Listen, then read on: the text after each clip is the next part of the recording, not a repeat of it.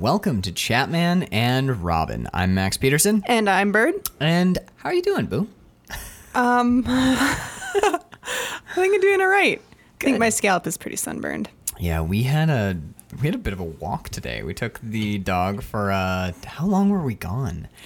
I don't even know. Like a long time. 3.5 hours, 4 Maybe. hours. We spent the entire day out in the baking sun. Bird enjoying the scenery and me just devouring as much ice cream and muffins and cappuccinos as I could possibly fit in my face.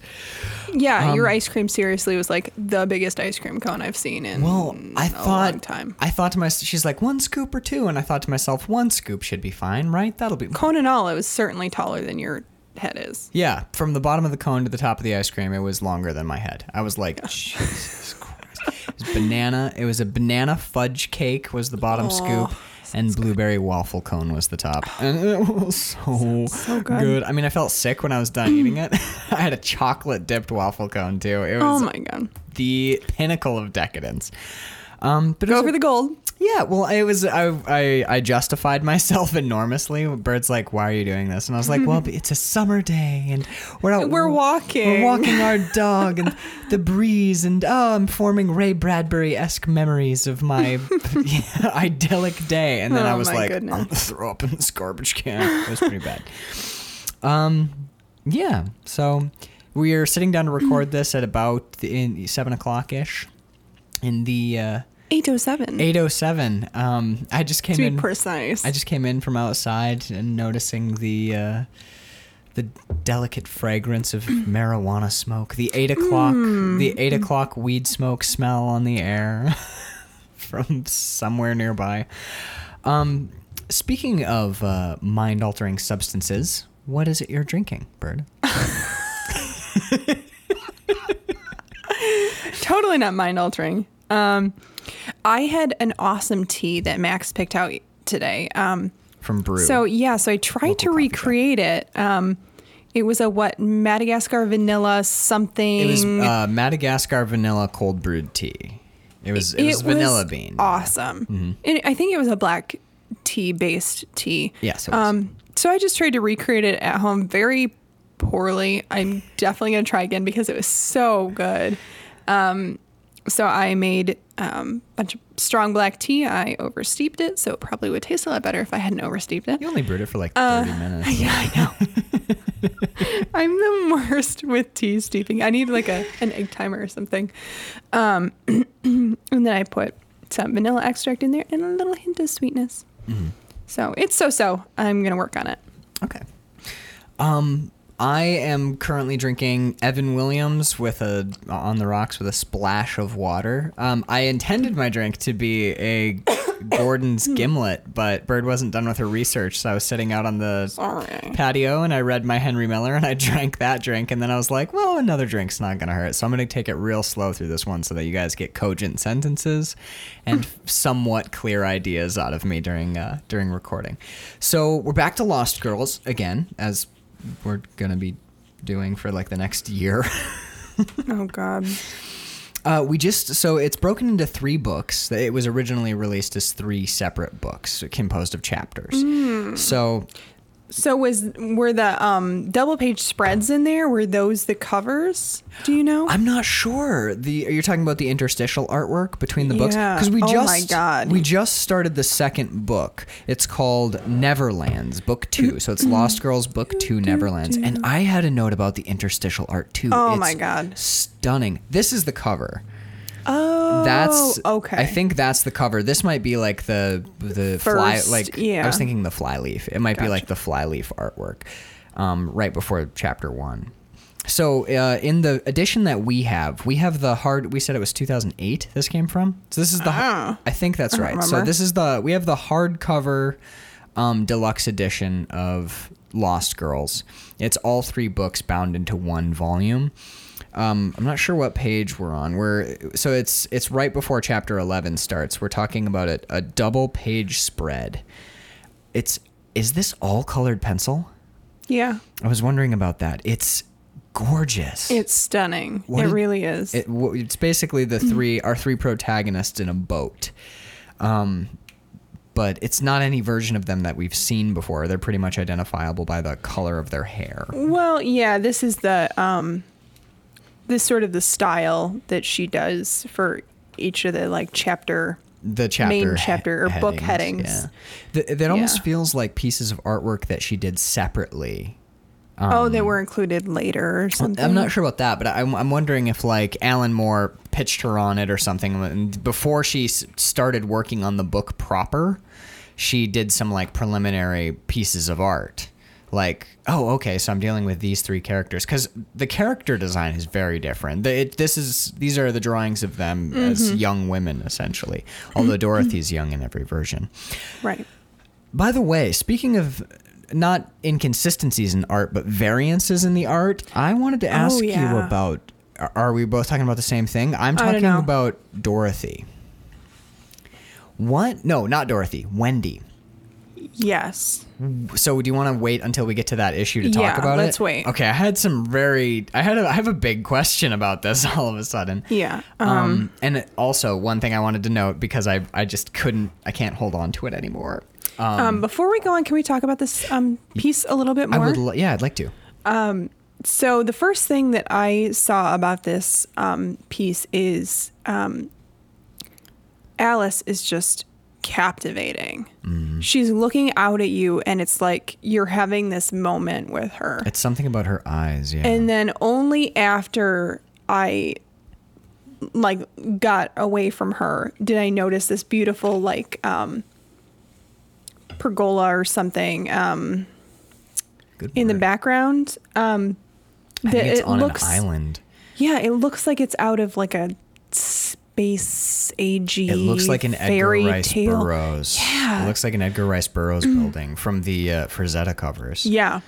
And then all these flowers in the foreground are just gorgeous, and we see the poppy here again in the corner, and it just pops up over and over and over. See, it's here as well. What they're holding. Yeah, Yep. if you flip back one, if you have the same edition we do and flip back to the Neverland's title page, the artwork on the opposite page where Alice and Wendy are kneeling before Dorothy. Dorothy's holding a poppy.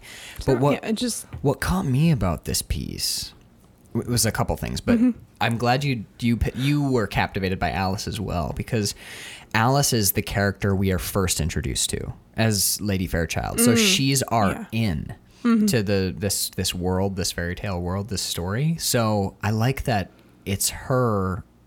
It is she that draws you into this piece of artwork as well. Just like she's our entry point into the world of Lost Girls, she's our entry point into this bizarrely captivating picture. And even their the personalities that have been created in the previous pages, you can see here still like Alice is very like direct. Mature and direct and upright. Also, wait, really quick. She's also looking at. If this is the fourth wall, you can think of this like the mirror. Yeah, she's looking out. Yeah. Wendy is half hidden and kind of shying away. Has her back to us. Yep. And then, of course, Dorothy is being very much dreamy, like the dreamy child and playing with the water. Yeah. So some of the other things about this piece that really, this particular piece of artwork that really grabbed me were, the sky is beautiful too. I liked the texture.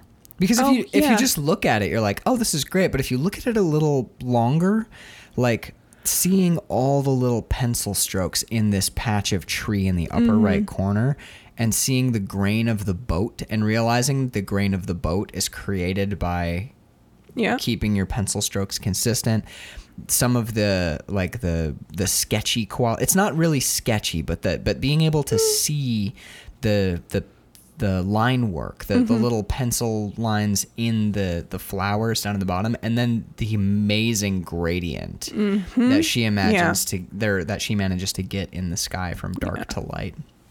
So this is in like that moment right before sunset, or possibly right before sunrise. I'm thinking sunset. I think so too, because I feel like these are stars peeking out. Yeah. Yeah, it's a beautiful piece. I'm a huge fan of it. Ready to move on? Yeah, I am.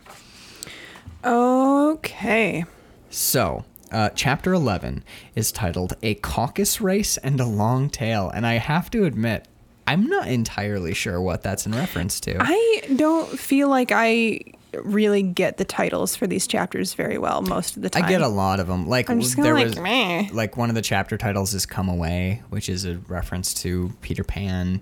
You know, I feel like a lot of them are literary references to the stories. I think I've gotten all of them so far except this one.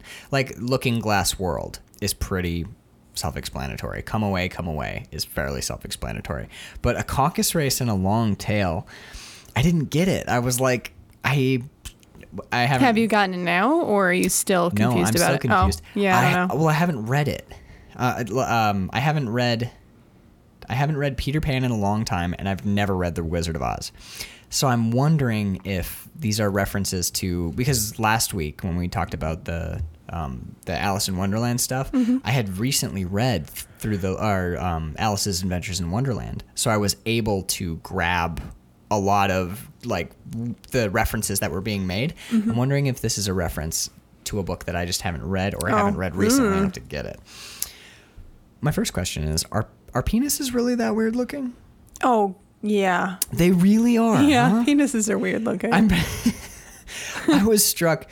We're on page 1, panel 5. For me, page 1, panel 5. Just that bent, curled, lumpy. It's a very strange looking. And I don't even feel like she draws unattractive penises.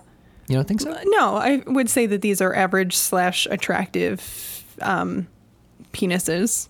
I think that she's idealized. I think that she's. probably. Wow, you're skipping. Sorry. No, I'm it's good. okay. I mean, I don't really. Throwing stuff. Okay. These pens are terrible. The caps just don't stay on. I don't know. I thought this was a fairly bold way to start this story. This particular. Oh yeah. Well, yeah. this particular chapter is. It's the storytelling conceit is Mr. Potter is writing a letter to someone back home. Yeah, a coworker, I think. Yeah, I think so as well. Like Fairbanks or whatever his name is, Fairfield. But he's writing a letter back home about essentially about what life is like at the Hotel Himmelgarten, which is like, it's boring and the staff are... Oh my God, he's such a bastard. I know, he's he's such an an absolute asshole, bastard. and he's just... But he's like, oh, the Cannot stand staff him. are all rumpled, and honestly, if you talk about minimum hull thickness to them, they glaze right over, and they get bored when he talks about his stupid ass Oh my ships God, and stuff. him and his fucking boats. I literally have a note. God, Mr. Potter is the biggest ass. But I thought... God, I cannot stand him. I thought it was really interesting. I think Alan Moore gives us a little wink as to what he's going for in the last 2 panels of this issue. Yeah, I have questions. Yeah, but we can get Take to that them when as we we get go. to it. Yeah. Okay, so, I mean, right up, basically the through line is we're reading this letter, and the letter is very terribly inane. But the artwork is... The juxtaposition is fantastic. Essentially, we follow... Sometimes it's making jokes. Sometimes it's contrasting what's happening in the letter. I wrote down... It's very playful. I wrote down It's a lot of fun. numerous times, and the double entendres continue to roll. Like, numerous times, though, I thought it was interesting, because it is funny when you first read it, but then there's something deeper going on, because... What he's talking about is there's like a stream. There's like 5 panels in a row that are all visual puns or double entendres with like a visual punchline. But that particular section, he's talking about war. So the language of war is what we're reading, and then we're looking at the imagery, and the imagery is just this astoundingly sexual and particularly fetishy in that moment. Yeah, I Starting would at say the it's bottom. appropriate language for sex. I thought it was I think it's interesting. We always, that's how we phrase things. It's like a conquest, Yeah, well, from the male, specifically from the male perspective, and I thought it was really interesting that he juxtaposed the two. So he being Alan Moore. Alan Moore, yeah, the writer. That he gave us this language of conquest and war and stricture and structure. And he's talking about like, oh, nose to the old grindstone. You got to work your way up through the ranks. But what we're seeing on the other hand is like the extremity of like bohemian hedonism. Right. And I thought it was interesting that those two are melded together and so well in this. Honestly, are you surprised? Because Alan Moore's a fucking genius? Yeah. No, not at all. Okay. I'm really glad that we are back to this rather than kind of like doing the backstory thing that we have been doing previously. How do you mean? Oh, we're now like just doing the whole like romp with them sort of thing, like the staying in the. We're getting some present. Right.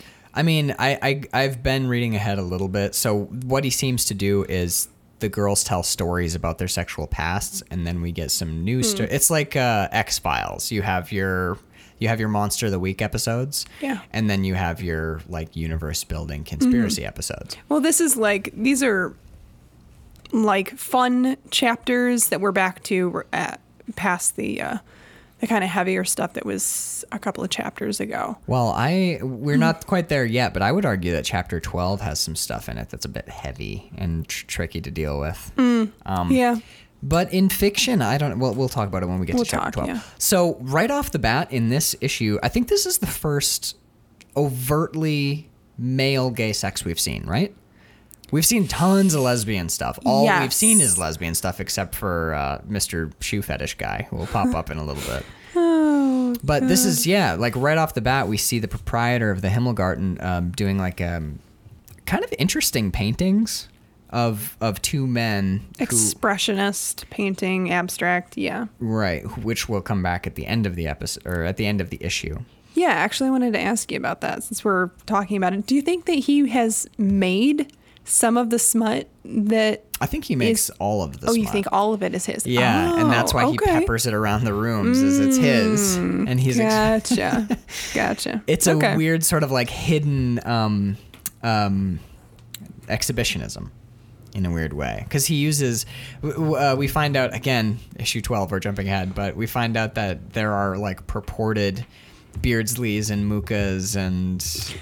Yes. And Lady Fairchild points out that they're probably all fakes done in the style of... Right. So I think it's him that's doing it. Ah. But anyway, so we start with basically... it's an interesting through line because it shows like this... I wrote it down somewhere. We got our first digital stuff here too. It's the color. Yeah, the colored light. Yeah, the strobe. Well, I don't know. The color on his chest in panel 3 looks. I feel like you can see brushes in it. No. I think it's laid over the artwork, and the scratchiness you're seeing is the artwork itself. The artwork underneath. Yeah, the coloring of the skin. Well, what I think it's interesting that this issue is like the flow of sex through the hotel. Oh my god, everybody's fucking everybody. I love it. Well, and it's like it's almost like a Tarantino follow shot.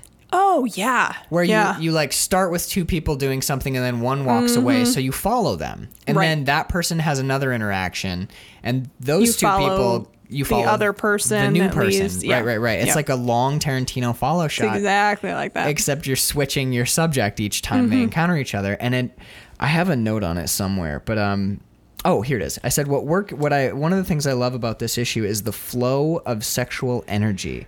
It's like observing the sexual biome of the hotel. Yeah, it kind of felt like weirdly like an episode of like Planet Earth or something, where they're like, we start with like the spider, the where natural it's like, habitat, and here we see the spider. Himmelgarten. Yeah, exactly. It's like here we see the spider building its nest, and a bird comes by and eats the spider, right? And now we watch the bird, and then we're like, but the bird's habitat is threatened by a bigger predator, and then the tree gets cut down or whatever, but we bump from thing to thing, and over top of it all is this. Now, I wanted to ask you, do you think? Because, again, he's such a piece of shit. But, like, Mr. Potter is writing... What he writes is basically like, I can't imagine what this service staff is doing all day. They're just they're all rumpled, and it takes forever for them to get tea here. And he criticizes Mrs. Fairchild. He calls her, but I'm wondering, how do you think that this is that, like, don't look at it, pretend it's not happening sort of thing? Like, how really? Yeah. How oblivious is he really? Because he knows without a shadow of a doubt that Lady Fairchild and Dorothy had opiate-laced lesbian sex right next door to him. And he's reading porn that's been left by the proprietor every day. Do you think that this is him, like, fabricating his own reality, refusing to look at what's happening? Like, part of him Why knows. would he, though?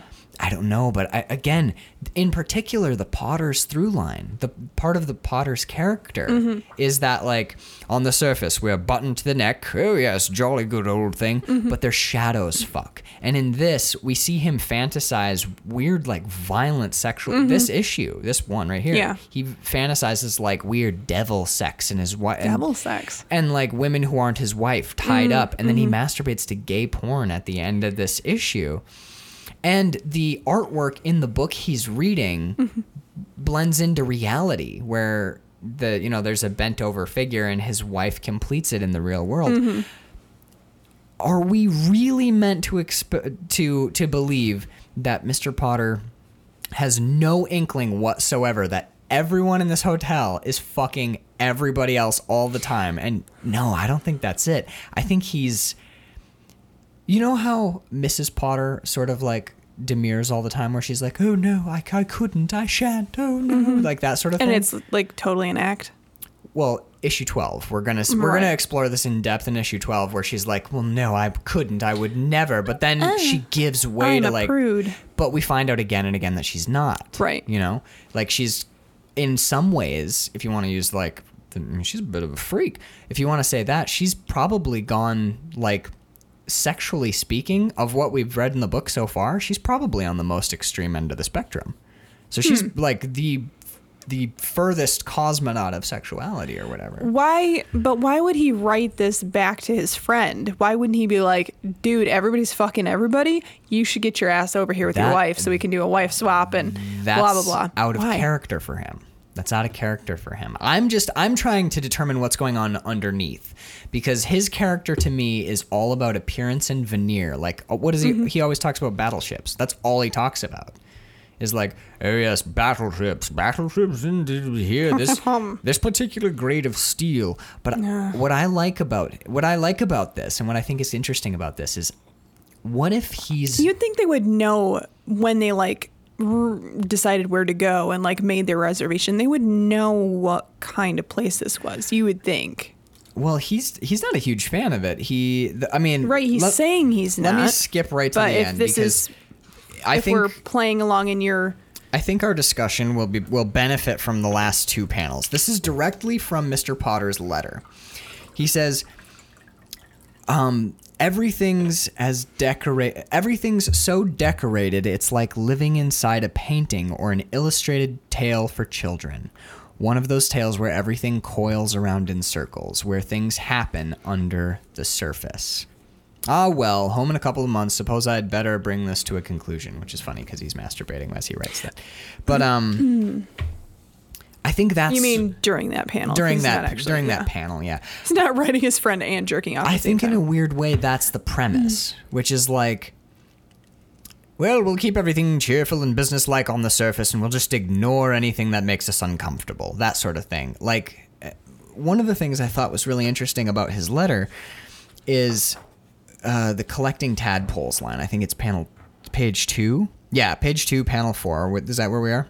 1, 2, 3, 4. So right here, he goes, he's talking about the staff, which is interesting because, okay, so the two male models that the owner of the proprietor of the Himmelgarten is painting, they jack each other off, and he gets really pissed. And he's like, "You've ruined my painting," and he kicks the bellboy out. So the bellboy goes and finds a maid, and the maid is like, "Hey, look." And the bellboy walks in and she pulls her skirts up and they start fucking. She's like, you want some of this? So the bellboy fucks the maid. The maid sees that she's running late and she leaves. And then the next panel is the maid and Mrs. Fairchild fucking. The next thing that happens is the maid leaves and Mrs. Fairchild sees that Dorothy's looking through the keyhole. It's literally everyone. I think that was set up. The keyhole thing? Yeah, totally. I think so too, like a voyeurism sort of thing. But anyway, when we go... So, Sorry, go ahead. I just love panels Page 1, panel 5 through 7. where they look all ashamed. Yeah, well, he's painting and 4 through whatever. Okay. So starting in panel 4, he stops painting and he's like, "What the fuck? You guys are making out or touching or whatever." And then you Right. can see him in the background with his arms crossed, like, "You fucking asshole, stop doing what you're doing." But he doesn't like tell them to stop. Right, exactly. Either. Well, I think that's the sort of the whole point of this hotel is like Right. that bohemian And then decadence. finally they get each other off and he's like, "Ah!" Right, he's like furious. He's like, "What have you done? You've both gotten each other off. Now my Get painting out." is ruined." But in the letter, okay, back to page 2, panel 4, in the letter, he says, "I cannot imagine what these young people, the staff at the hotel, are getting up to every day." And he says, "When I was their age, I'd be out doing something physical." The panel is them fucking each other. They're having sex. Doing something physical, like collecting tadpoles. Is that a sperm reference? That is exactly what she's doing right there. Like, that is totally a double entendre for sperm. Because what is a we just saw a whole pond full of them. What do tadpoles look exactly like? exactly like They look sperm. exactly like sperm. And we Would see... they have known that back in whenever this is supposed to be set? I would say maybe not, but Alan Moore most definitely does. You know what I'm saying? Mm-hmm. Because, like, we see that he got off in panel 6. Mm-hmm. So... in that panel, that's exactly what they're doing. They're doing something physical like collecting tadpoles in a weird metaphorical way. I think, now this is what I thought was interesting, because the idea of like romping around outside and collecting tadpoles, the train. It's such a like wholesome. Well, it's like, have you ever read Dandelion Wine by Ray Bradbury? No. Okay, so it's so it strikes that chord of like childhood nostalgia, and yet the imagery is a hardcore illustration of like that is probably the most pornographic thing that we've seen in the comics so far. Maybe not. It's fairly explicit though. It's pretty explicit, yeah. A lot of the artwork is sort of like erotica or like caricature type sex, but that one is a fairly hardcore illustration. So I think it's interesting because what we see in these 2 issues, particularly this one, is the weaving of innocence, not always nostalgia and childhood, but innocence with images of sex and combining those 2. Maturity, quote unquote. Yeah. Maybe, but he in the end, he even mentions when he says like, "I'm living in like this." We've seen him criticize Art Nouveau as being like fluffy and meaningless, frivolous. But in this one, he says specifically, like an illustration, in a book meant for children. So, that as a reader, for 1 second, if you're reading this carefully or reading it deeply or like thinking about it, suddenly you're like, wait a minute. A book, it rephrases it because these are fairy tale characters. The drawings are intentionally sort of simple. We're not getting like that like Jim Lee level. Right. So it's like fairy tale illustrations in a fairy tale book dealing with children's literature, like the characters from stories we all heard as kids. And the whole book is about sex. And in a lot of ways, in a lot of chapters, we're going to hit it in the next chapter. We've already covered several chapters that have it. Not just sex, but extreme deviant sex on the unquote. edges or depravity or like the most extensive hedonism that you can imagine. So Alan Moore is juxtaposing some very counterintuitive things together in a strange way, and it contrasting, yeah. It creates a really kind of surreal or not discordant because it goes together. It really does in a strange way. So my only other note for page 2 was look at that crazy wallpaper. Oh. How long do you think it took Melinda Gebbie to pull that off? Her background details are amazing. I think this is another instance of Digital art or collage. collage. Yeah. What did you think of their in panels 6 and 9, the blue dot surprised eyes? Yeah. They're adorable. They're cute. Kind of weird. Yeah, it's like little.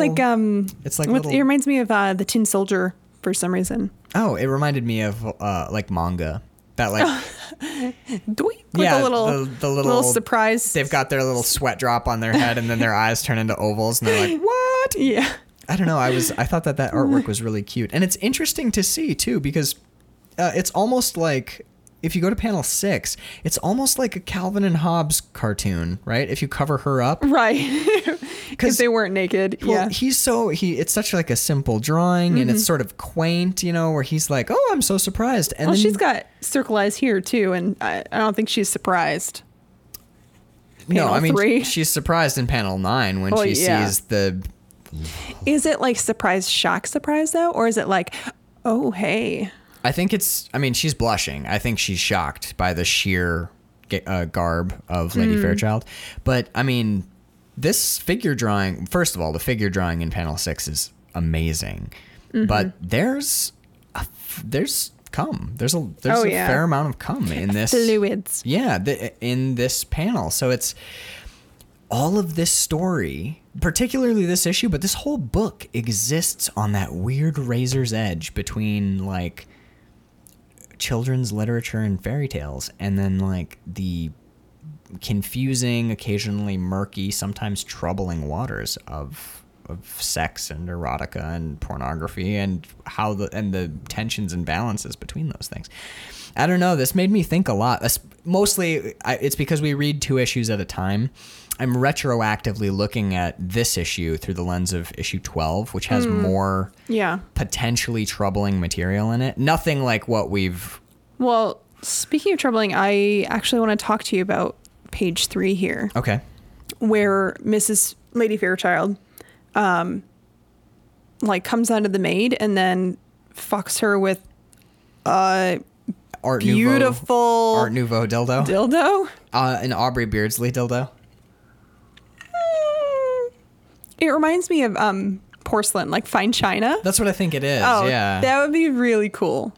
Yeah, it's a cool thing to own. It's a stunningly beautiful and ornate dildo with really interesting art on it. And she fucks the maid with this dildo. And so does the maid kind of know what she's in for with this woman? Like, do they have a history, or did Lady Fairchild surprise her with this, and that's why she's getting tipped so well? Like, he mentions somewhat extravagantly, extravagantly in my view. Is she tipping them, like paying them for their services? Do staff here know what they're getting into? Like, no. Do they know that they're gonna potentially be fucking staff? Or I don't think it. I think in my opinion, you're overthinking it. Like, are they prostitutes? Is this a den of prostitution? No, I don't mean necessarily like prostitutes, but like, I don't think things that are kind of loose. I don't think that the staff are like briefed like, now at the Himmelgarten you will occasionally probably be come on to by crazy older women who will fuck you. I mean more like an unspoken thing. No, like everybody kind of knows that this is like a. No, I think the vibe that, well, maybe, I don't know. It's who am I to say definitively? That's kind of how I feel. If that's how like, you read it, that's how it should be for you. Okay. My reading, personally, is that the Himmelgarten is a place of utter hedonism. I have read it. I'm reading the book ahead, and we're gonna see later that this is just this hotel is a free for all. This is not part of their expected duties. This is just a place where no one is hindered by like the chains of morality or body shame or embarrassment or like good breeding. Like this is. But I feel like that is something that's like out in the open, that everybody knows that is what happens here. So all the staff who decides to get a job here kind of knows like this is what it's about. I mean, if that's not like it's like on the down low and nobody really talks about it or knows about it. I don't know. That's like digging into the practicalities of the actual like rules of the universe. Like, I don't know. That to me would be akin to the question of like, So, do they have pension plans? Do they have retirement plans? I don't know. That's just how I read Okay, whatever. What I read it is the maid got fucked silly by the bellboy. And then she opened the door and there was Lady Fairchild in a sheer negligee. And she was absolutely not expecting that. That was not something that normally occurs ever. And Lady Fairchild seduced her because this particular hotel exists. Seduces her or rapes her then? Seduces her utterly. Like, she's clearly into this. This is obvious. There's no signs. She has like upset eyebrows here in panel 3. No, I would say that's an interpretation of the art, because she seems surprised on page 2, and then she's sort of like, it's one of those like, oh, Lady inner conflict or arousal. No. Yeah, I think it's more that like one of those. Well, we'll talk about it explicitly in issue 12 in chapter 12 in a second, but I think it's like we have to remember that this isn't the real world. If a maid knocks on your door in a real hotel and you're like, hey, look at this fine china dildo I've got, she's probably gonna be like, whoa. Like, this doesn't happen in 9 panels in the real world. You know what I mean? Yeah. But in the world of this, we just started listening to Snuff by Chuck Palahniuk. And I think this is very much I would still call this erotica, but it's following porn rules. You make things so much less fun. How do you mean? Why is consensual sex less fun than rape? No. What are you talking about? You seem to be arguing on the side of like, everybody doesn't know that this is a sex hotel, basically. No, what I'm saying is this is a sex world. All of the characters in this chapter who aren't the guy writing the letter, they are all hedonists. That's what I'm arguing. I'm not saying that this isn't a sex hotel. I'm just saying it's more the people than the place. They are all sexually permissive people, and when sex presents itself, they just go along for the ride. And they would do that anywhere they were in the world. Like how Dorothy shows up and her first night in the hotel, you know, that guy's Rolf is like, hey, I want to jerk off to your shoes. Hey, can I jack you off onto your shoes? And she's like, sure, as long as you eat my pussy while we're doing it. Like, I think it's the people that we're looking at rather than like, this is a weird, like, secret sex hotel or like a brothel. I think it's just like, we're looking at bohemians. We're looking at hedonists, and they're like, oh yeah, when I see a little bit of action, I'm going to jump on the action train. All right, I have specific questions about page 3. Okay. Is that an asshole? What? Yeah. Panel 4? I think we see one in panel 5 too. You think this is anal play? No, I think I think what we're seeing in panel 5 is vaginal penetration, but I think that right above, a little dimness. Yes, there's a bit of dimness that I think is a Melinda Gebbie's illustration of an asshole. Yeah. Okay. Panel 5 was weirdly erotic for me, like very, very sexy. This issue. I like girl on girl. It's my favorite. This issue all the way through. It was sexy. Sexy as hell. Like, as far as erotica goes, sometimes you read a chapter of this book and you're like, I mean, I feel aroused, but I'm not sure that's a good thing. Like, what in the hell? But this one is like a feel-good arousal all the way through. This is just like a fun romp, yeah. Until the last page when you get gross, lazy eye and tongue poking out. Oh, and you're like, oh, yes, that panel just like, Mr. ugh. Potter, put your penis away. Yeah. And my other question is, what did you think of this where he's talking about how Lady Fairchild is super clean, fastidious? I was like, that's fucking weird. It's a weird observation. It made me kind of uncomfortable. I have a note specifically about this. Now, I think Alan Moore, I don't think anything Alan Moore writes is a throwaway. Mm-hmm. I don't think anything he's like, all right, wrote that panel's done. I think everything is steeped in meaning. This is one that I think like explodes off in multiple directions. One, it's the language of war, baby. First of all, one of the cleanest women I've ever met. You know, well scrubbed, cleanest woman, fastidious, right? Right, but she's a freak. She's totally not Like, So one, it's the dichotomy between him saying she's clean and us seeing on the page. she's a dirty girl. Well, exactly. So there's that first dichotomy, that first balancing act of he says clean, we see quote unquote dirty. Right? Like Yeah. she's up to naughtiness. So that's the visual pun, because we see that like, she's a, you can tell why she's no personality at all. She's a very boring girl, as she's had sex with 2 women in like 20 minutes. Right. So there's the dichotomy of like his reality versus the reality we're watching. But two, we also see that she's hairless. I noticed that too, but then I was confused when we turned to the next page. Right there. Panel 1, I was yeah, I was wondering like, if that wait a I was sec. wondering if that was an error in the art, or if it's very, very short and we're only able to see it from an angle. I'm being generous there. I think it's probably an inconsistency in the art, because she's fairly clearly hairless on page 3. So I thought that was interesting. Cleanest woman I've ever something, well scrubbed, fastidious. And what do we specifically see that she has that she's shaved her pubic area completely.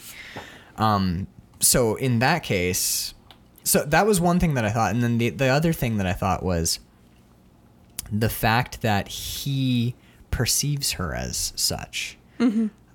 Like his like he sees her as like very straight-laced and very proper. Oh, she's just well scrubbed. And the other, but in a, what do we see of his fantasies in the end is like women tied up, women on all fours like dogs. In previous issues, so we've seen women being spanked and belted and whipped. And, he has some interesting freaky. Yeah, and obviously as we're talking about these things, there's a huge spectrum of sexuality, but he has some some of his fantasies are sort of involving degradation.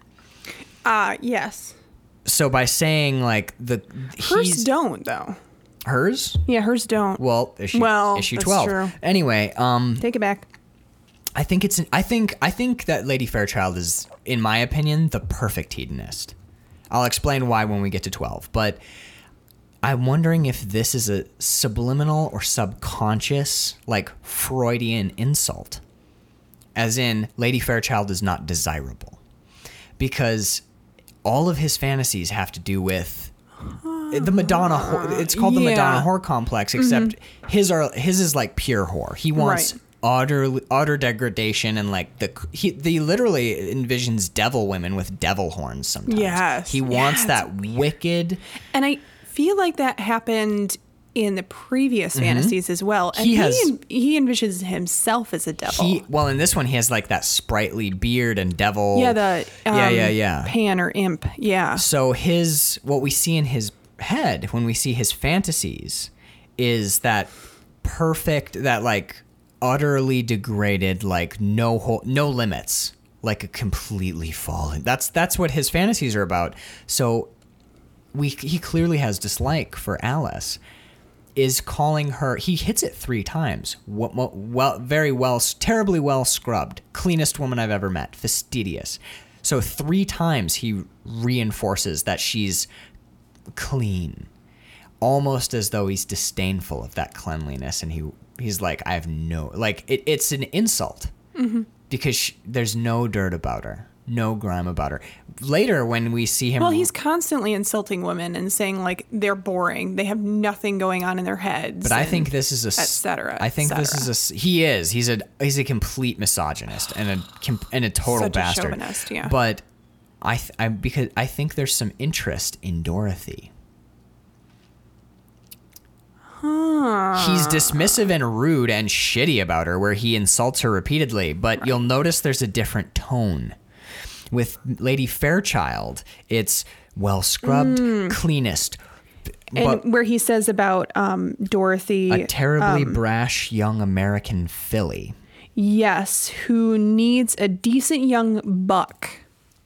See what I'm saying? He wants to fuck her. Would you see what I'm saying? But also, country manners, if you know what I mean. Right? Does country manners mean sex? No, he's just saying like, oh, she's that, see what I'm saying? Here. She's rough around the edges. She's Yes, not polished. But that appeals to him because he likes that sort of dirty or soiled woman, or that sort of like wildness. That, I mean, he imagines devils in pain. That's his fantasy. So when he says like Lady Fairchild's well scrubbed clean, she probably spends half her life in the bathroom. Rightfully young. But with Dorothy, it's ill-bred, country manners. She's a bit you can practically hear him starting to like get flustered as he writes. And again, he's being degrading to women, but part of his fantasy is degradation. That's true.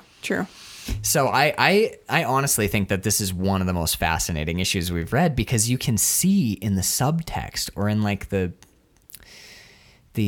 like subconscious drive behind this like inane letter, you can get little flashes of insight into Mr. Potter. Mr. Potter, I hate to say it because he's such a dick. I feel like he's like consciously like that though. That's why I said subconsciously. I think he genuinely believes that he's an upstanding, button to the neck sort of.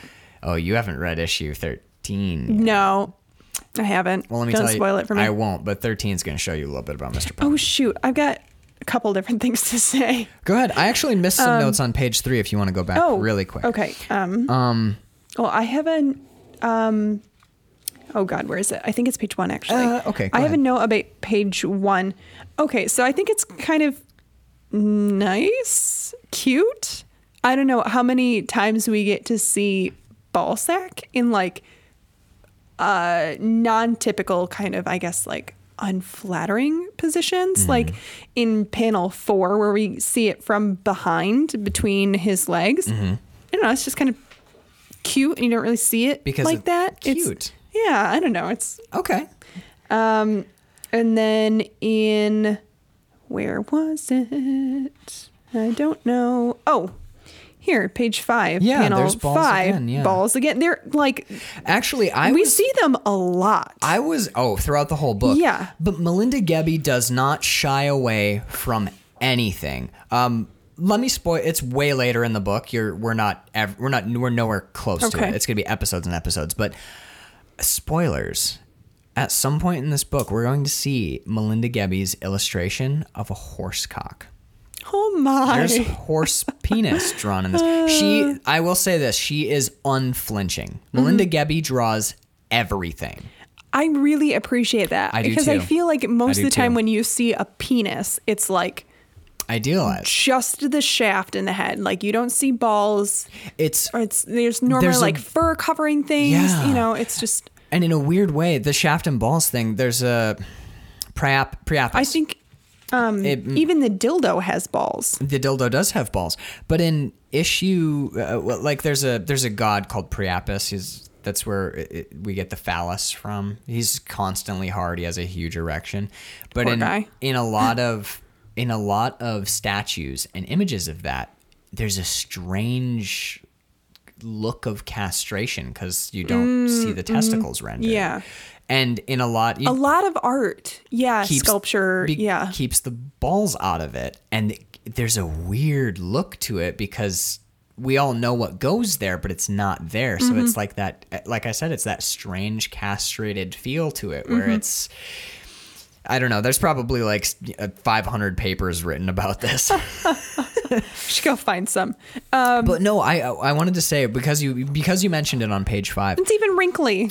She shows foreskin too, and I like that. On panel 5 of page 5, there's an image of Dorothy and what's his name again? Rolf? Yeah, Dorothy and Rolf are He makes me want to Rolf. Dorothy and Rolf are 69ing, and it's an image of her going down on him, and it's really interesting because the tendency is to make the drawing sexy, right? Like no. I'm not saying her. I'm saying in general, when you see pornographic drawings or hentai or erotica or whatever, the first knee-jerk reaction is draw this as sexy as you can. That's why we have... By sexy, do you mean idealized? No, I mean porny. Like, that's why we have ferret spines and we have women with gigantic asses and their waists smaller than their wrists in comics. Yeah. I think Melinda Gebbie draws things fairly as they are.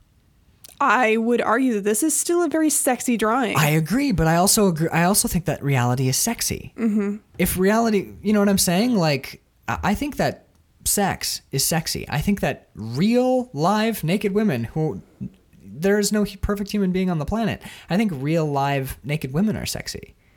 I think that. Yeah, I think what you mean is idealized, like polished. Yes, but exaggerated too. Yeah. It's like, for example, Rolf's penis is fairly average sized. Mm-hmm.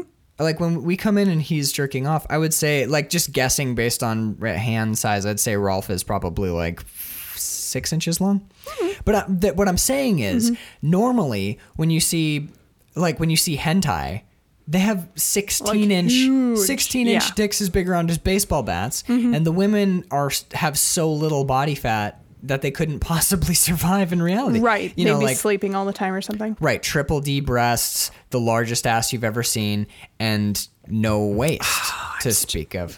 Fucking. I know, I saw that. I love doing this podcast because when I drink, you get drunk. Bird just spilled her tea on her notebook.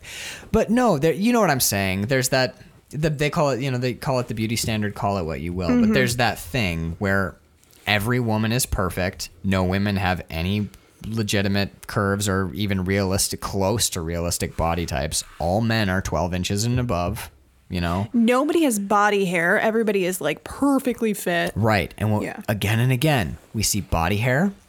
We see, I love how curvaceous the women in here are because it's not like Melinda Gebbie was like, God. Yeah. Like, page 6, we'll get to it. Yeah. But Melinda Gebbie didn't go like, I'm only going to draw plus size bodies. She draws a range of human bodies in men and women. Some people have body hair. Some people don't.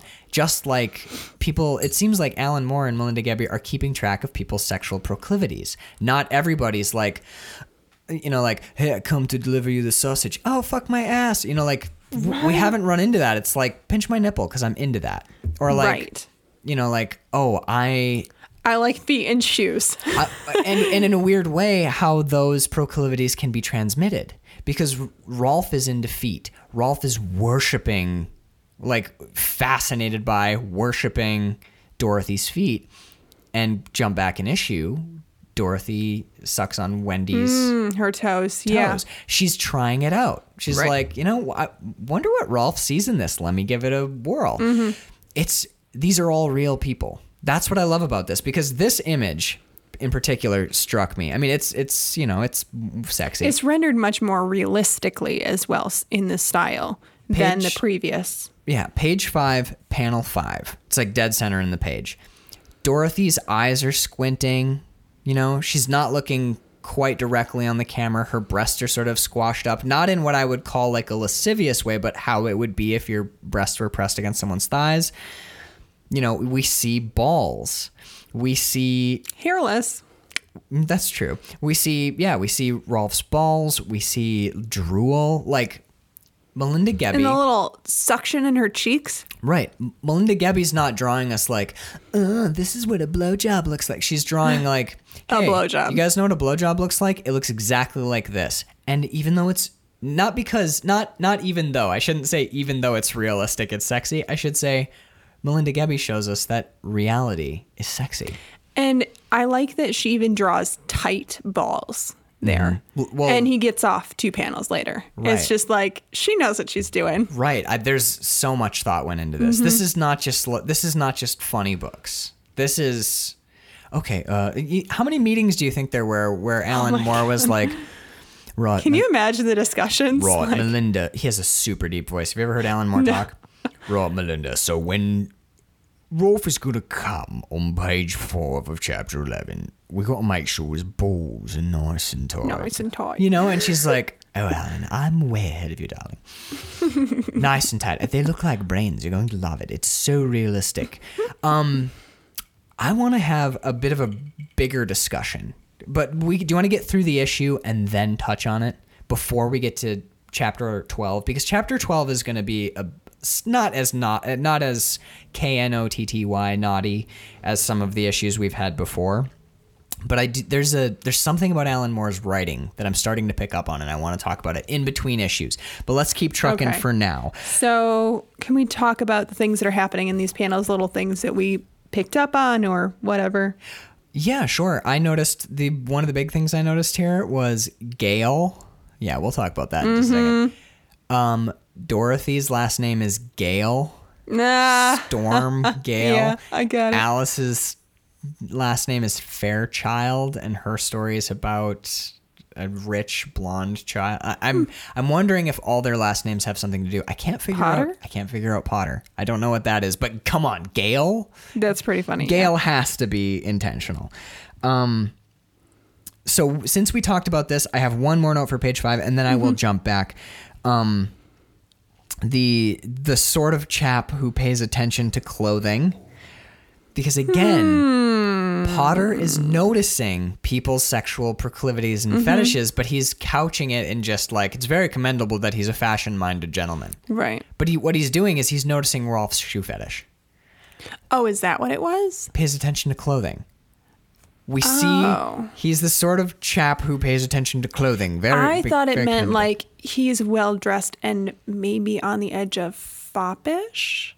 And like he's like, are you a secret bi as well? Look at the page. Mm-hmm. Pays attention to clothing, and the image is Rolf holding one of Dorothy's shoes. So that's what it is.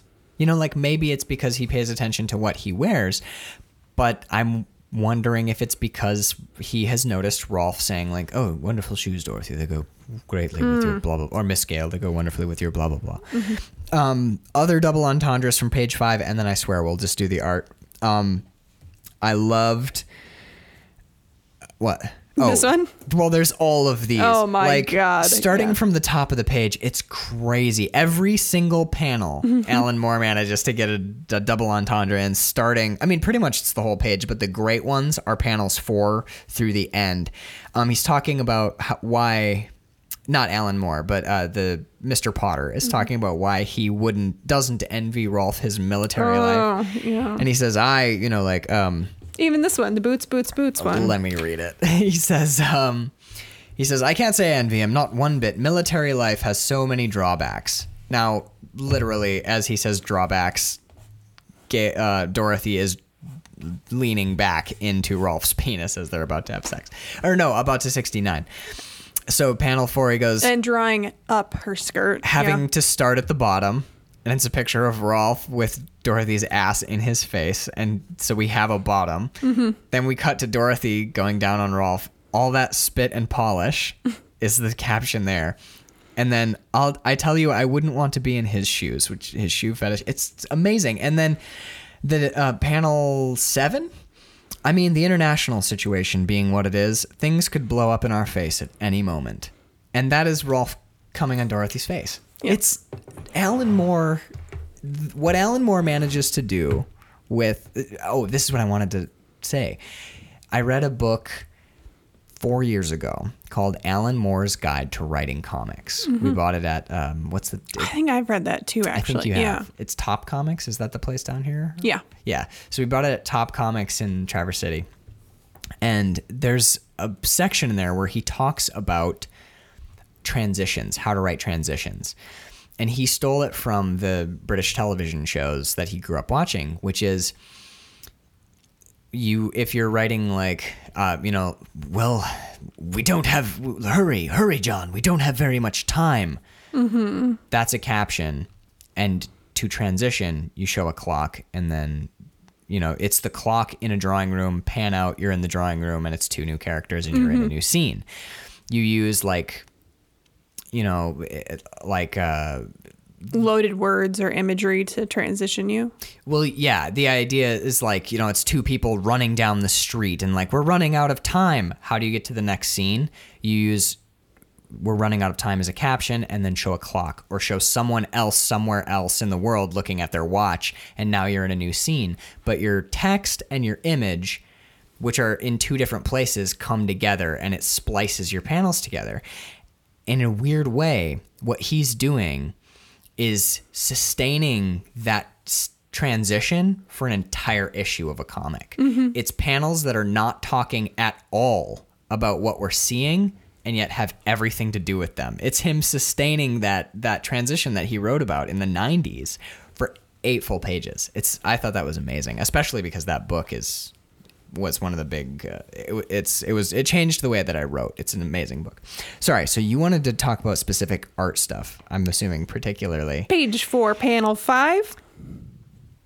Squirt or Squirting. urine? Is that what you think? That's what I think. Okay, that's what I think too. I was curious because of the country manners thing. I was wondering if that was. I don't know. I'm not sure. We did determine, according to Savage, what was it, on the Savage Love, Dan Savage's podcast, they did a laboratory test on squirt and determined that it is not. It's not urine. So female ejaculate is not urine. It's a separate thing, which is interesting. And yeah, it was cool to see. Yeah, again, she doesn't shy away from stuff. Yeah. And this is the first time we've seen it, too. We haven't seen it previously. So this is a new thing. Right, yeah. She hasn't done... We've seen her in a couple of sexual encounters, but we've never seen that in particular. Yeah, so what else did you have for specifically? Not for that page. I think we already talked about everything that I had for this page. Okay. I really liked... Sorry? Page 5, panel 7. I really liked the way that her breast is pressed forward. Right. It's got weight. Yeah. Melinda Gebbie's really good with anatomy. Understands body mechanics. So moving on to page, what are we on now? 6? Yep. I actually have no notes for page 6 at all. I have things to say about this. Okay. So we were talking about different body types earlier. And I love that Wendy. Yes. Wendy is a little thicker. You know, like she's got big boobs and she's got a little bit of a tummy. And I love that when she sits down, Melinda Gebbie draws the roll there where your ribs, the bottom of your ribs abdomen. meet your little tummy chub. Yeah. You know, I love that she does that. Mm-hmm. And she's not like slimming them up or idealizing them or whatever. Right, yeah. And she's not drawing women with curves who don't have rolls, like because the two don't actually exist opposite without each other. You know what I'm saying? Like how they airbrush women in ads who are like curvy. Yeah. But they airbrush them and put a ton of makeup on them. Right. They fix them in Photoshop or they actually pad them. I just learned this. I didn't know this.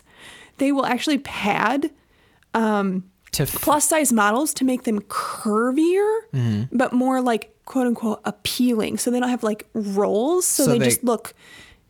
It's just a thick, sleeker. It's a thick look without the contours where fat roll rolls would be. Yeah. Interesting. I did not know that. I know. So I love that she is like, yep, this is real. This is what a real woman looks like. She's a real body type. And I did have a question about this. Do you think that Wendy knew that Rolf was also there? Or do you think she's just like doing her normal like scrub up thing? I think this goes back to the Potters as a couple and that thing that we've seen the Potters do again and again, which is where the Potters on the surface they're prim and proper, but they have we'll get to it in chapter 12 where it's Alice points it right out where she's like, you are sitting there like about to explode from sexual frustration and you're going to play Demir with me now, and she doesn't have any of it.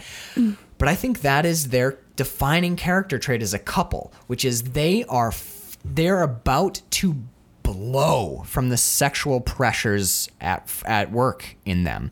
They sneak away. They live together in this hotel room and they separately we've seen both of them do it now. They sneak away to the bathroom and run the water to masturbate while trying to desperately to hide the fact that they're sexual beings from their husband and wife, from their partner, ostensibly their sexual partner. Yeah.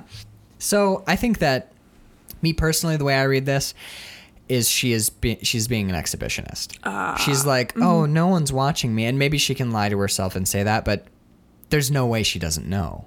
Like, I would say Rolf is, he seems quite close. In panel 7, he's pretty much right out in the open. In panel 8, after he's come, and he is visible. There's no way she misses him. She's doing that capital N, capital L, not looking thing, where she's like, oh, well, I just took a bath naked, and it's like, oh, I just need to soap these breasts, like that sort of thing. You know what I mean? Yeah, I was kind of wondering, like, because in panel 5, she's doing the boob grab thing, and this, I don't do that when I wash my boobs. And if she's washing with her legs as spread as can be, and then bends over, presenting a perfect. That's true. You know what I'm saying? That's like true. this is not bathing. This is a show. I think is what we're watching here. But she isn't ready to like consciously do that. Well, so she's like, I'm not looking. I'm here by myself. You're doing your own thing. I think that she, like all human beings, wants to feel wanted, wants to feel desirable. She wants to be like, you know, like people are sexually attracted to me. People sexually want me. But as we find out in chapter 12, she's like, you know, like we may only be from this, but thank God we're above such depredations. Whereas where sex is a depredation, right. she is of the Victorian mindset. You know what I mean? The quote unquote Victorian mindset where sex is just like it's a dirty. It's an thing indecency that you have to like, just like think of the Queen. You know, like do it for England, that right. sort of thing. Right. But that's not how humans work. Right. You know what I mean? Humans are sexual creatures. So I think that she's in that state of conflict here where she's like, well, I'm a good girl.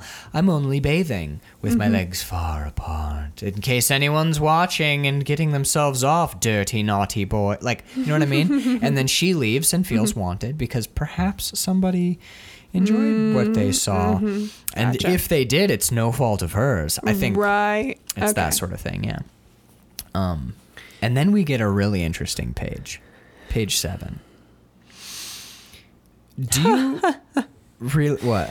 I just realized that in on page 6 in panels 4 and 6, there's a design on the wall which acts perfectly as like to direct you to the image of her bathing. Yeah, it's Melinda Gebbie clearly was like, I want your eyes over here. She was directing you through the artwork. Right.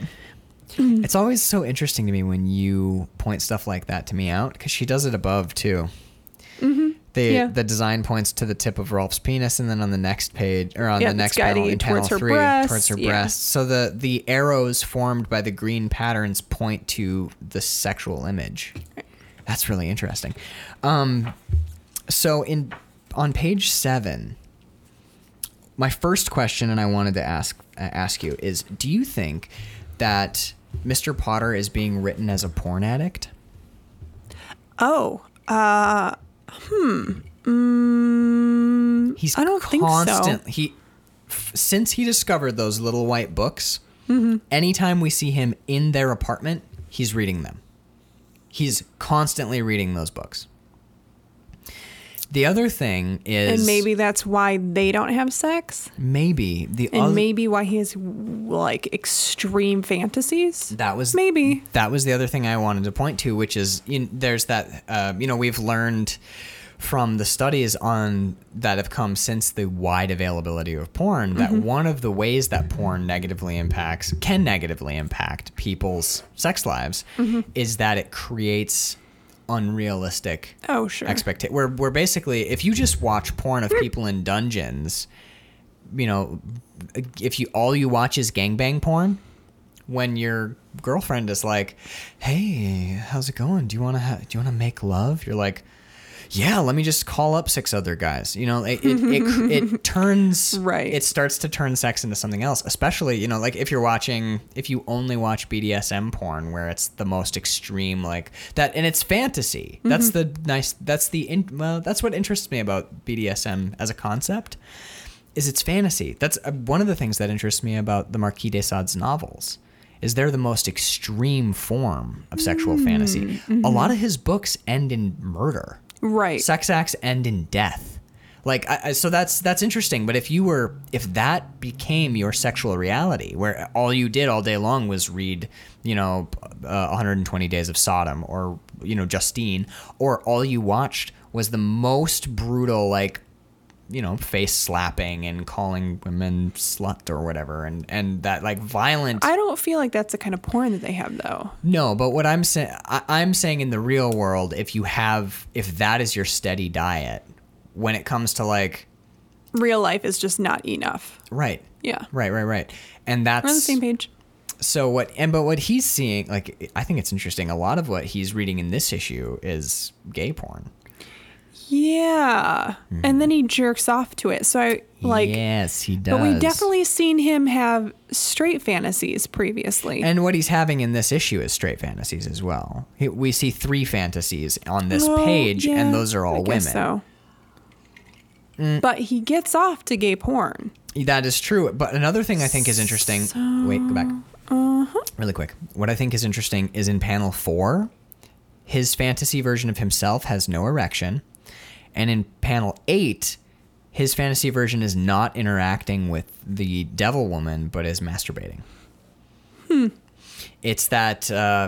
but, like, he's basically got his face in his ass eating ass in panel 6. I read that as more like the lascivious gaze, but yeah, that is interesting. Yeah.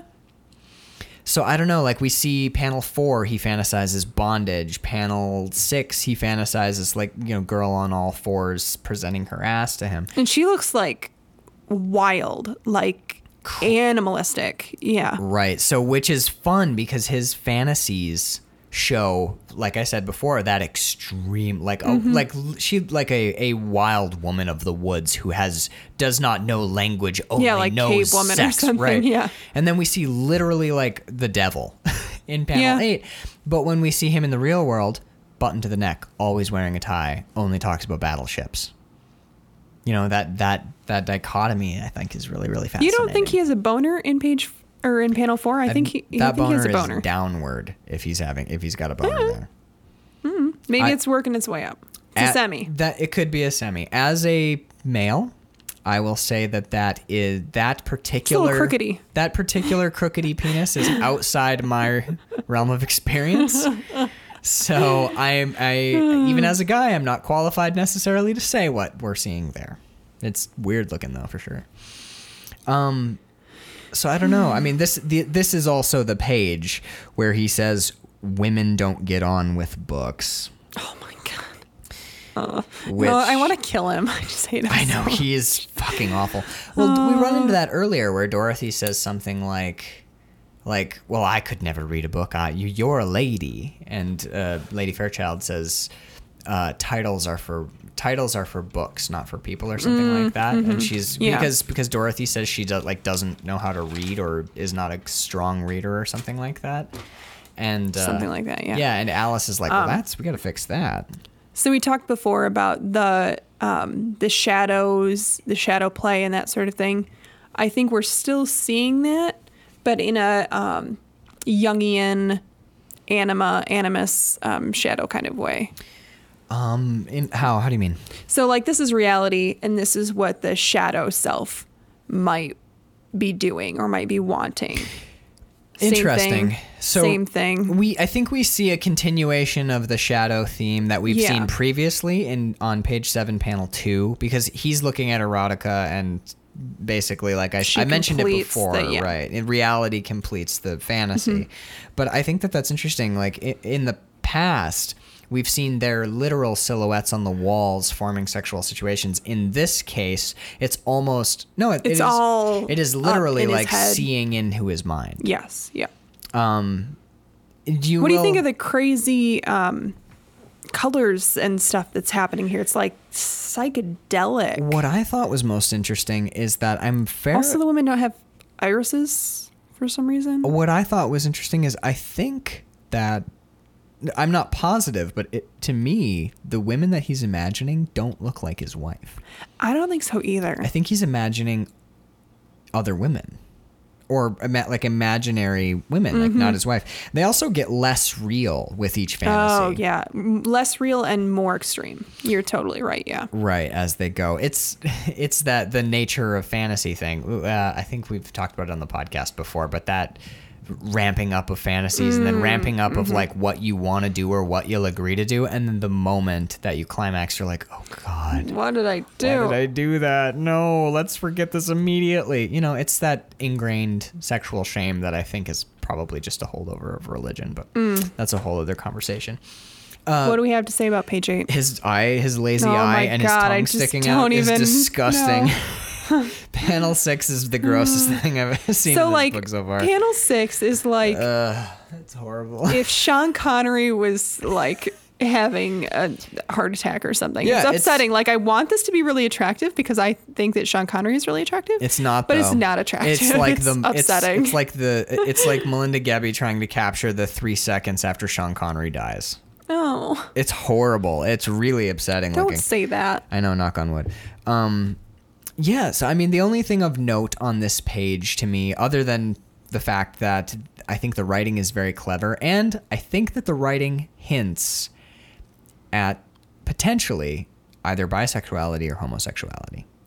I was wondering if he's gay, that totally explains why he doesn't fuck his wife. Well, he is. But he still fantasizes about women. Maybe He puts down women. Very chauvinistic. He's the only way that he speaks about women is he called her old girl in this issue again. I'm so mad about is it. to their detriment. But I think it's interesting that he speaks about men specifically for the first time here, where he says, "I think our imaginations develop more. It's men need to get away together." Mm-hmm. I think it's the top panel where he says, like, sometimes we need to get away and spend a little time with other men, you know, to sort of get our. Unless I'm misremembering. Yeah, you're misremembering. It's that they need to be by themselves, away from their wives. He says, dun, dun, dun, dun. Chaps need to be in their, in their own company. Now, I thought that maybe was double meaning. Oh, sure. That's how I was reading it. Like birds of a feather sort of thing. Right. Chaps need to be in their own company, like as in the company of other men. chaps. Yeah. So I was wondering if this is again more Freudian type stuff. He does have a Sigmund Freud beard going on. Anyway, that's all I had for chapter 11. All right. First of all, the 2 questions that we haven't been asking consistently is, 1, did you like it? Yeah. I liked this issue a lot. Yeah. 2, it was fun. Did it turn you on? Yes. Yes, it did. Successful erotica. Well done, All Alan right. Moore. All right, the next chapter is chapter 12, Shaking and Waking, which to me is very fitting. Shake and bake. Wake and bake. Shake and bake, baby. Shake and bake. Baking pancakes, making bacon pancakes. Sorry. Oh my God.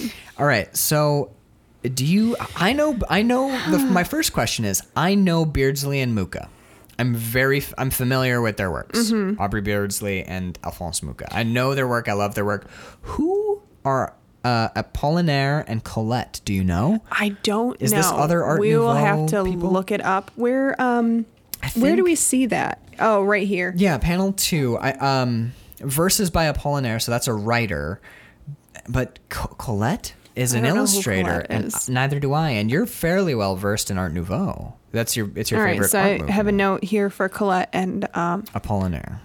I have a note as well. okay, so we'll we'll bring it up next episode. And So the basic premise of this issue is Wendy comes over for tea with Alice, and they have a bit of a mad tea party, if you will. Now, of course, there is a conceit to almost every issue, and this is no exception. In this conceit, on the first page, we see that Wendy is reading a book at tea, and she's reading a book about the 7 women don't deadly- read books. I forgot. Women don't do well with books or whatever, Right. unless it's improving literature. What is it called? Oh, improving literature yeah. with no pictures. Very dull. No Very pictures boring. nor conversations, which is directly from Alice's Adventures in Wonderland. But so she's reading, And it's a white book.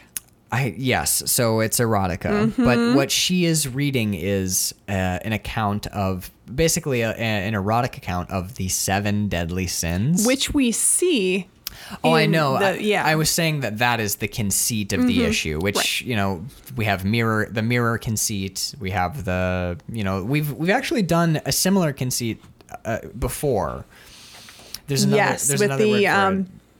where we saw the The ovals with the girls getting dressed for the party. That we've one. seen that, but I was also thinking of the black and white erotica with the regular art underneath, where it was erotica on the left hand page and regular art on the right. I think it's in one of the very early chapters. I just have to say I love the panel styles and the way that they're set up. I just love that it's a consistent panel layout for the most part. I don't know think if I've it's seen much changed. I've seen there are a couple first pages that have variations and a couple last pages, but the brunt of these issues are. But it's not like traditional comics where it's a variety of panels per page and that changes. Well, this is the exact same panel layout for 8 pages because each issue is 8 pages long, which I think is in keeping with the erotica of that they are homaging, because with the white books you get the sense that like it's almost like mini comics, like you'd find the 8-page erotic mini comic or whatever. I just love how it breaks the page down and how it affects the pacing in a really great way, and it's very well, Alan Moore. And also Melinda Gebbie, but it's very well executed and well thought out. Extremely. Because when they build a conceit for an issue where, okay, we're going to do 4 panels on the left, and in this particular issue, it's 4 panels on the left and 1 tall panel on the right. And even though they don't introduce the 7 deadly sins until page 2, they maintain the panel structure on page 1. Is it all the way through this one? It is all the way through. Oh, they keep it. Don't and look. the next chapter too. They keep it entirely consistent. We almost peaked at chapter 12 or 13. I and may we have can't do peaked that yet. already. So, this one and the other one that comes to mind is the one where we realize where I caught that all of the inset panels are exactly the same size as playing cards. Yes, yeah. And that is consistent throughout that entire issue. They keep it consistent. So These are roughly the same size too. It's almost like block style, like a grid style. Oh, like the 9 block. Boop, boop, boop. Like we saw in the last issue. The last issue is 9 block. Yeah, that's true. Frank Miller used to use that, and Will Eisner in The Spirit used to use block, like just grid panels before before like a variety of crazy panels came with artists like Jim Steranko in the 60s and 70s. I think that's the right years for Steranko, is like early 70s. So my note for this first page, other than the layout is amazing, is 2 things. One, the luxury and texture of the clothing, the tea set, the curtains, the way that is executed. Like, look at Wendy's dress. Oh yeah, all the layers, the folds of everything. The way, what's this called? Scalloping? Is that right? Fuck if I know. So every time Melinda Gebbie draws, pleating. Yeah, the pleating of her dress. She has to execute this intricate design every single time. Yeah. And I love it because what it does is it creates this, your eyes just you can't look away from the page because it's so rich and detailed. Yeah. It's like looking at, I'm sure you've read 1001 Nights, the Arabian Nights. Have you ever read any like Middle I know Eastern, about it, okay. but I've read when I was a kid. I had a copy of the 1001 Nights. It's the story that has Aladdin in it, and so the illustrations in there were like traditional. They were all done by like Arabic comic book artists. Like, so it was like all Arabic illustration. And there's actually, if you look at there's an issue of Sandman called Arabian Nights, I think it's called. It's Neil Gaiman's homage to that style of storytelling. No, it's called Ramadan. That's what it's called. The issue in Sandman is called Ramadan. And there is so much intricate visual detail. Like, think of the outfits of sultans, where like their vest has 100 million details, and everything is so detailed and so minutely crafted that you could look at it for 20 hours and not see all the details. I actually have a book that you should look at from my childhood that is the story of Aladdin. And my mom hunted it down a couple years ago because I was talking to her about it, and I was like, hey, do you still have this book? Because the illustrations stuck with me, and I was sad I didn't have it anymore, and they were so intricate, like the fine mosaics and all of that. Yeah, it just... So this to me is not, I mean, this is not that level. It's not quite that level, yes. But it acted on me in a similar way, where, and I love that we're talking about this in this issue, because we see on literally the next page where Lady Fairchild, oh no, it's this page. It's right here where Lady Fairchild tells her, like, you've never worn expensive jewelry. Well, let's open your eyes to a new pleasure. And she has this like gorgeous lacquer furniture in her bedroom. Oh my God. I mean, and can we both agree that her parting gold the curtains, drapes? Yeah. Can we agree that her parting the drapes is fairly obvious? I mean, anyway. Some labia there. I thought that was... So here's what I wanted to talk about before we move on. Really quickly, Wendy in pink and Alice in green, and then the first sin of the 7 deadly sins that we see. I mean, the bow tie is what really strikes me, is her bow tie, and the first thing we see is envy. Green with envy. Right. So I'm wondering if... but I'm not wondering because it's Alan Moore, but I'm thinking that's pretty on the nose. But I wanted to talk about that. Let us wake you to new pleasures. All right. I thought that was interesting because, and we've talked about this in previous episodes, the sensual appreciation of design, I wrote down of fountain pen, Chemex, and guitar. Because for me, seeing the nib, seeing the gold-plated iridium nib of a fountain pen and seeing the line, I love watching calligraphy videos. It's ridiculous. And it's not, I think there's a distinction to be made, and this is the importance of my using the word hedonism over and over again, rather than just like, oh, they're sexual explorers and bohemians, but they're hedonists. Especially, more is more. Especially Lady Fairchild, which is, she takes pleasure in everything, and it's not always necessarily sexual pleasure, but her whole thing is anything that gives pleasure. Because honest to God, that's why part of why I write with a fountain pen is because Neil Gaiman writes with fountain pens, and he is my God. But honestly, when you're writing and you're on a roll, there's a moment for me in particular when I'm writing with a fountain pen where I'm still writing. The words are coming out of me, but part of my mind is just watching the line and watching. Oh my God. I get that with using a pencil. Not like a mechanical pencil, but an old school, just regular pencil. I love the way it feels on the paper, the way it sounds on the paper. Like, I love the way a pencil on paper sounds. I love the smell of blue ballpoint pen ink. Oh, yeah. It smells so good. I love the way that a page feels after I've written on it in ballpoint pen, because when it's kind of got that wibble. I press really hard. Just recently, I have 2 new pleasures in my life. I love the clacking of a typewriter.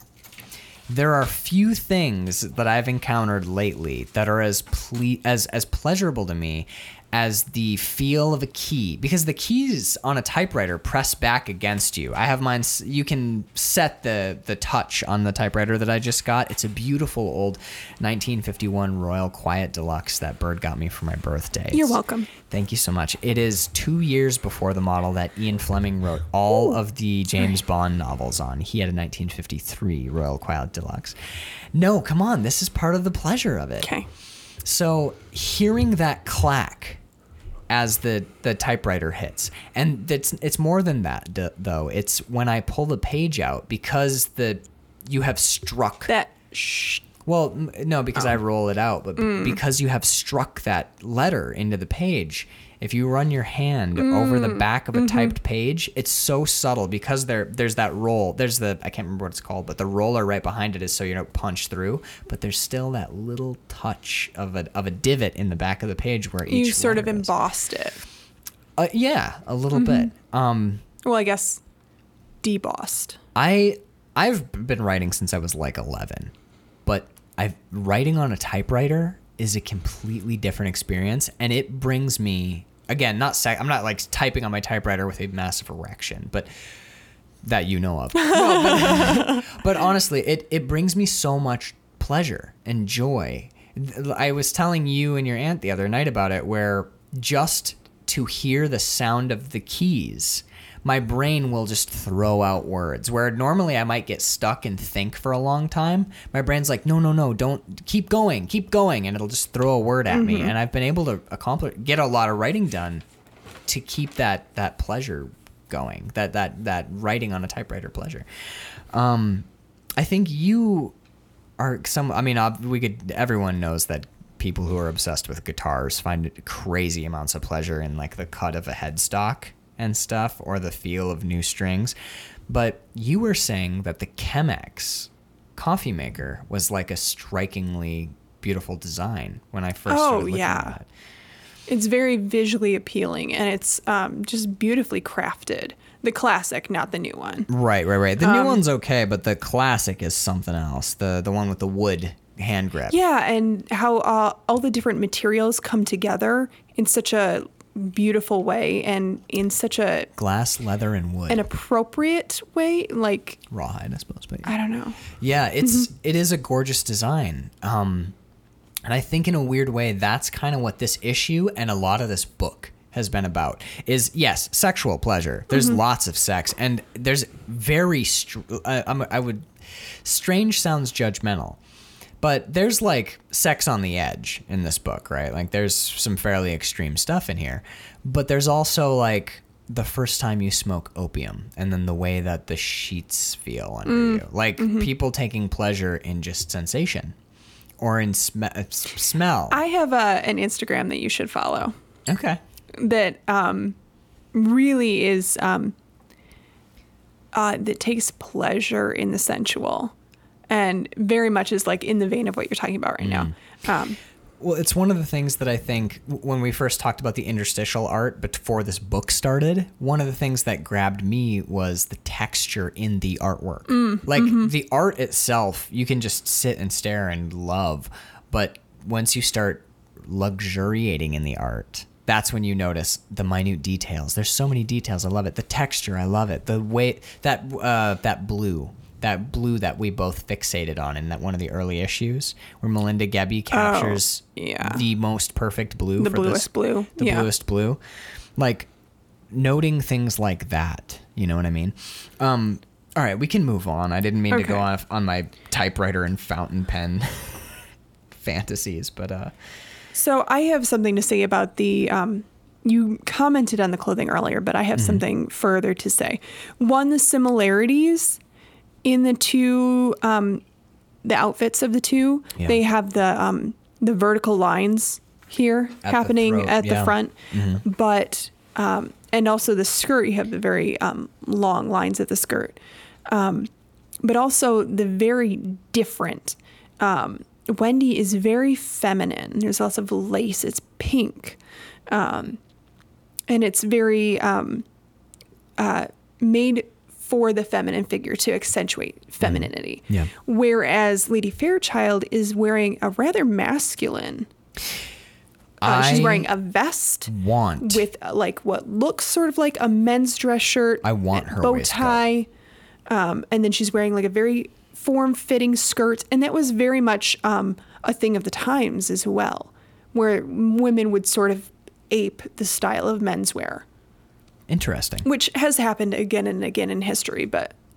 Well, I also think as far as the issue, as far as the theme of the book or the conceit or premise of the book, i.e. erotica, goes, she is very much, as we're going to see on page 3 or 4, she is very much in the style of the strict disciplinarian. You have the sort of like school marm. There's a book in our library. Our extensive library of like 500 books or whatever we have in the house. Almost, yeah. Almost 500 books. If you don't count the Kindle books, and if you do count the Kindle books, we have thousands of books. But anyway, we have a book in our library particularly on BDSM.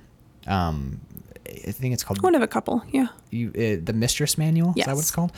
So in that book, they talk about a specific BDSM fantasy that comes up again and again. Like an archetype. Yeah. Yeah, there are they break it down into 8 archetypes. 8 or 10. It's something like yeah. that. Like 8 archetypal BDSM fantasies from which all fantasies can expound. Basically, it's like, the 3 stories. Here's your starting block. Yeah. Exactly. She is very much the disciplinarian. The school mom. She's got the, she's slightly masculine, hair pulled back very tightly, got the waistcoat buttoned up tight, the bow tie. What I took away from this was the more like masculine, and she acts in a masculine way as well. Yes, masculine, yes. What I pulled more from it was, like you said, school marm.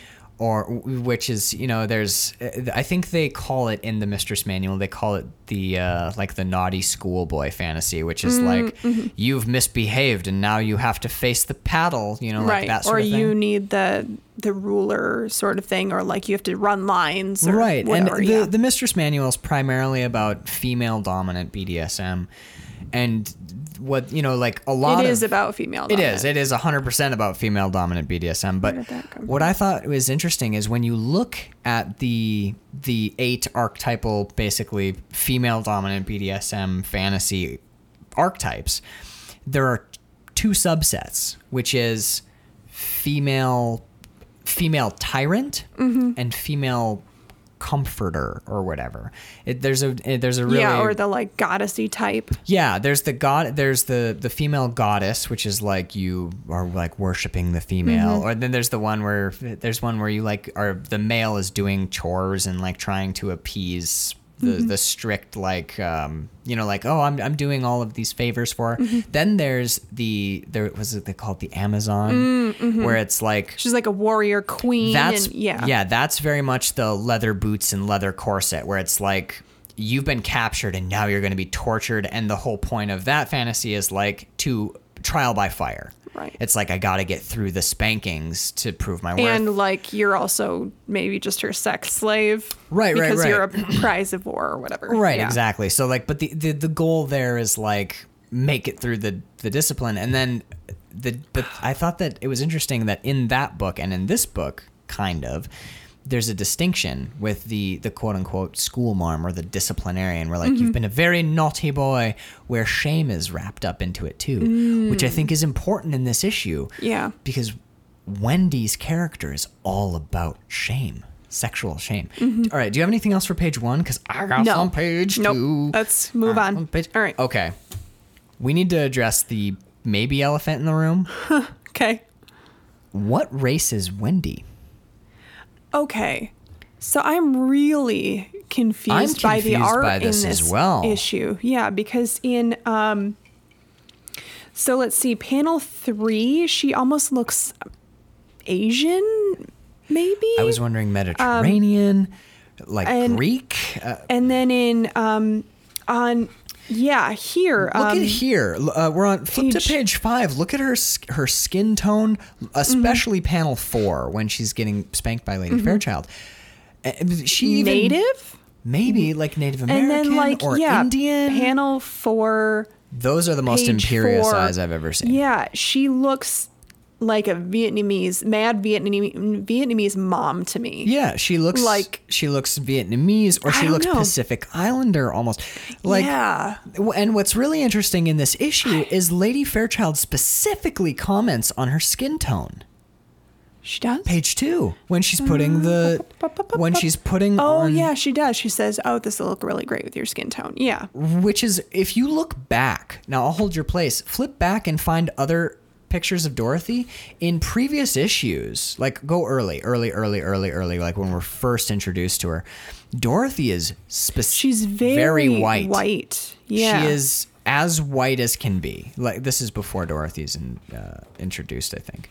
But well, she's shown as like brown. Go back a little bit. Yeah, in some of the, but like, look at this. She looks brownish here. No. Look at right here. That one, she definitely looks fair. She is, I would say that Dorothy is 100 in the early issues. But then, well, she's red. No. Look at here. Because when she's in the shower, she's flushed, but definitely pale skin. Chapter 5, page 7. I would say up until this issue, the most consistent representation of her, She's Caucasian. She's Caucasian. Yeah, certainly. But then they seem to be suggesting in chapter 12 that she's not. But we know that she lived in England. And her family is English. Right. And they had Durling.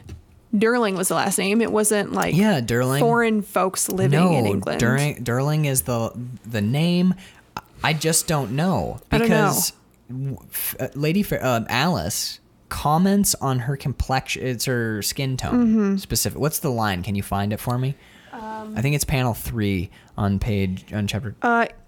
Page. I'm sure they'll look exquisite with your coloring. Your coloring. Which, I mean, everybody even. Yeah, but I'm telling you, like you pointed out, page 4, panel 4, page 5, page 4, panel 1, panel 4. She does not look Caucasian in this issue. Yeah, I don't know. But when you skip forward, let's see if I can find her. But like if you skip forward and find a drawing of her later in the book, she looks. Again, like she's kind of, like right here. There she is. She's reverted to type from earlier in the book. I'm not sure exactly. Yeah, I was just wondering if maybe this was like an off issue or something. Yeah. I don't know. If like maybe it was just like the art just didn't turn out, or maybe we're just meant to infer that she's more tanned. Or something. Maybe? I don't know. That was a question that I had reading this one. Was what's going on here? Because the representation of her again and again and again throughout the book is 100% like even Caucasian. the previous issue one, she's clear. pale. She's clearly white, and her face is structured that way. She doesn't look. She looks Caucasian. 100%. And even in this first page, she still looks like she has sort of palish Caucasian skin. Yeah, I was confused by this, and I don't know if it'll come up again. We'll see if it does. But that was a question that I had. I love the 7 deadly Art Nouveau sins. On pages 2 through 8, where we get the 7 deadly sins. Yeah. What did you think of those? I noticed that they're done in that tall style. They are done in the this obviously is Muka nod or something. He does this particular type of this specific style. Usually like seasons, or he has a series of like the sun and the moon, stars. He does a couple of them where it's that tall panel with bracketing like at the top and the bottom and maybe a title at the very bottom. Right. So this is definitely drawing on that. And I actually have like extensive notes about these panels that we can dig into and talk about if you want to. I do, yeah. Okay. Before we do that, we'll probably put that more towards the end. Well, yeah, we can do that. But before we do that, I'm looking at the time on our recording. So what I want to do just to make my editing life easier is let's, for the sake of the listeners at home, put a pin in and then continue to record. I'll put both episodes up at the same time so no one's going to miss anything. Sure. So this will be one giant episode. So everyone, we are going to stop. Take a pee break. We're going to take a pee break and stop the episode here. We'll do all of our Patreon shout outs and stuff in the follow-up episode where we wrap up chapter 12. And like I said, it's going to be, I'll post it at exactly the same time, so you'll have it all as one. Squarespace just doesn't let me post episodes larger than 160 megabytes. And 160 megabytes is around the 2-hour mark, and we're at 140. Blah, blah, blah. Okay. Yeah, et cetera, et cetera. So that's why we're doing it. So go listen to the second half. Exactly. Join us in just a moment, so we won't even sign off. We'll see you in a bit.